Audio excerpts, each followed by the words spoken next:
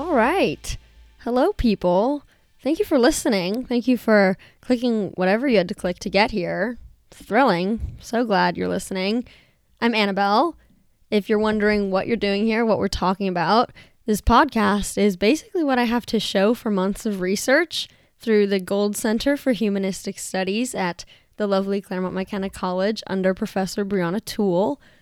Why am I doing this? Another great question. I would say because I'm a big feminism talker. I'm a huge feminist, proudly, loudly. And I was like, I need to do something about it, you know? So picture this. It's freshman year of college. I'm living at home.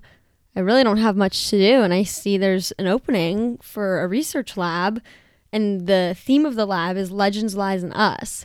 So we're looking at what are the myths and misconceptions and untruths that we hold in society that are told to us, and when they're revealed, what changes? And because I've been thinking so much recently about why is it so much more inherently dangerous for women to walk alone at night than men? You know, why do women always carry pepper spray? Why do women walk home with their keys in their hands so they can stab an attacker? You know, I've been thinking so much about that, and I'm like, I think the reason is because our perceptions and our understandings of womanhood and gender in general are flawed. So here we are, you know, and I know you're like, okay, where are we going? Like, what's the plan? I mean, give me a sec. Don't you want to get to know each other? No, you're right. You're right. We have plenty of time for that. We have 3 long episodes worth of time to get to know each other. So that's exciting. So I guess you're right. Without further ado, welcome to my podcast, Myths and MISSconceptions.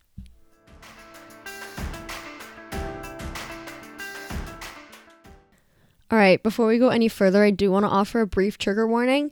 I am going to be discussing topics of rape and sexual assault, so do what's best for you. You know what that is better than I do. I just wanted to put it out there. That's what we're talking about.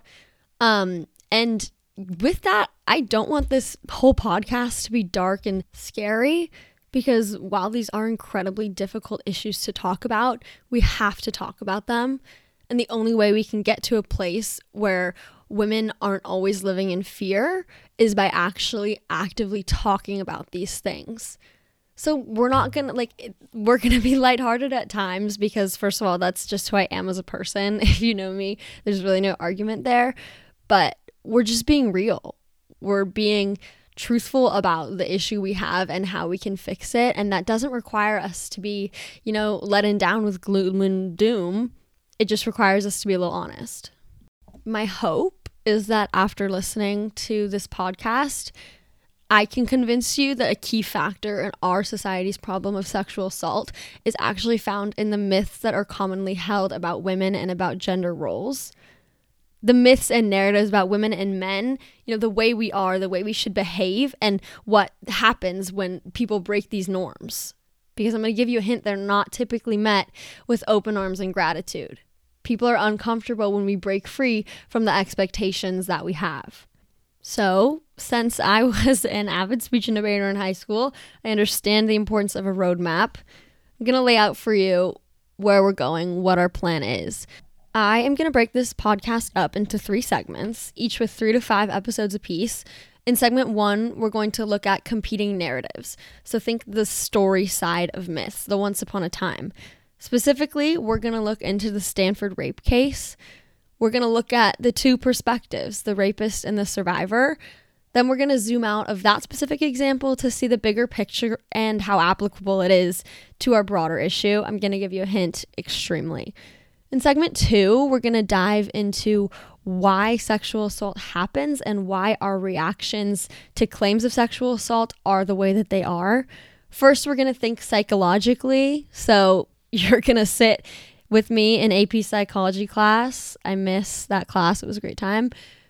And then Kate Mann, a philosopher who wrote one of my favorite books ever, Down Girl.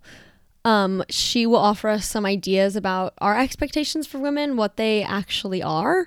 Then we're going to look historically and biblically at narratives about women and the commonly known myths and what they really mean. So we're going to hopefully find where the expectations Kate Mann explains come from. Like deep down, why do we expect people to act this specific way?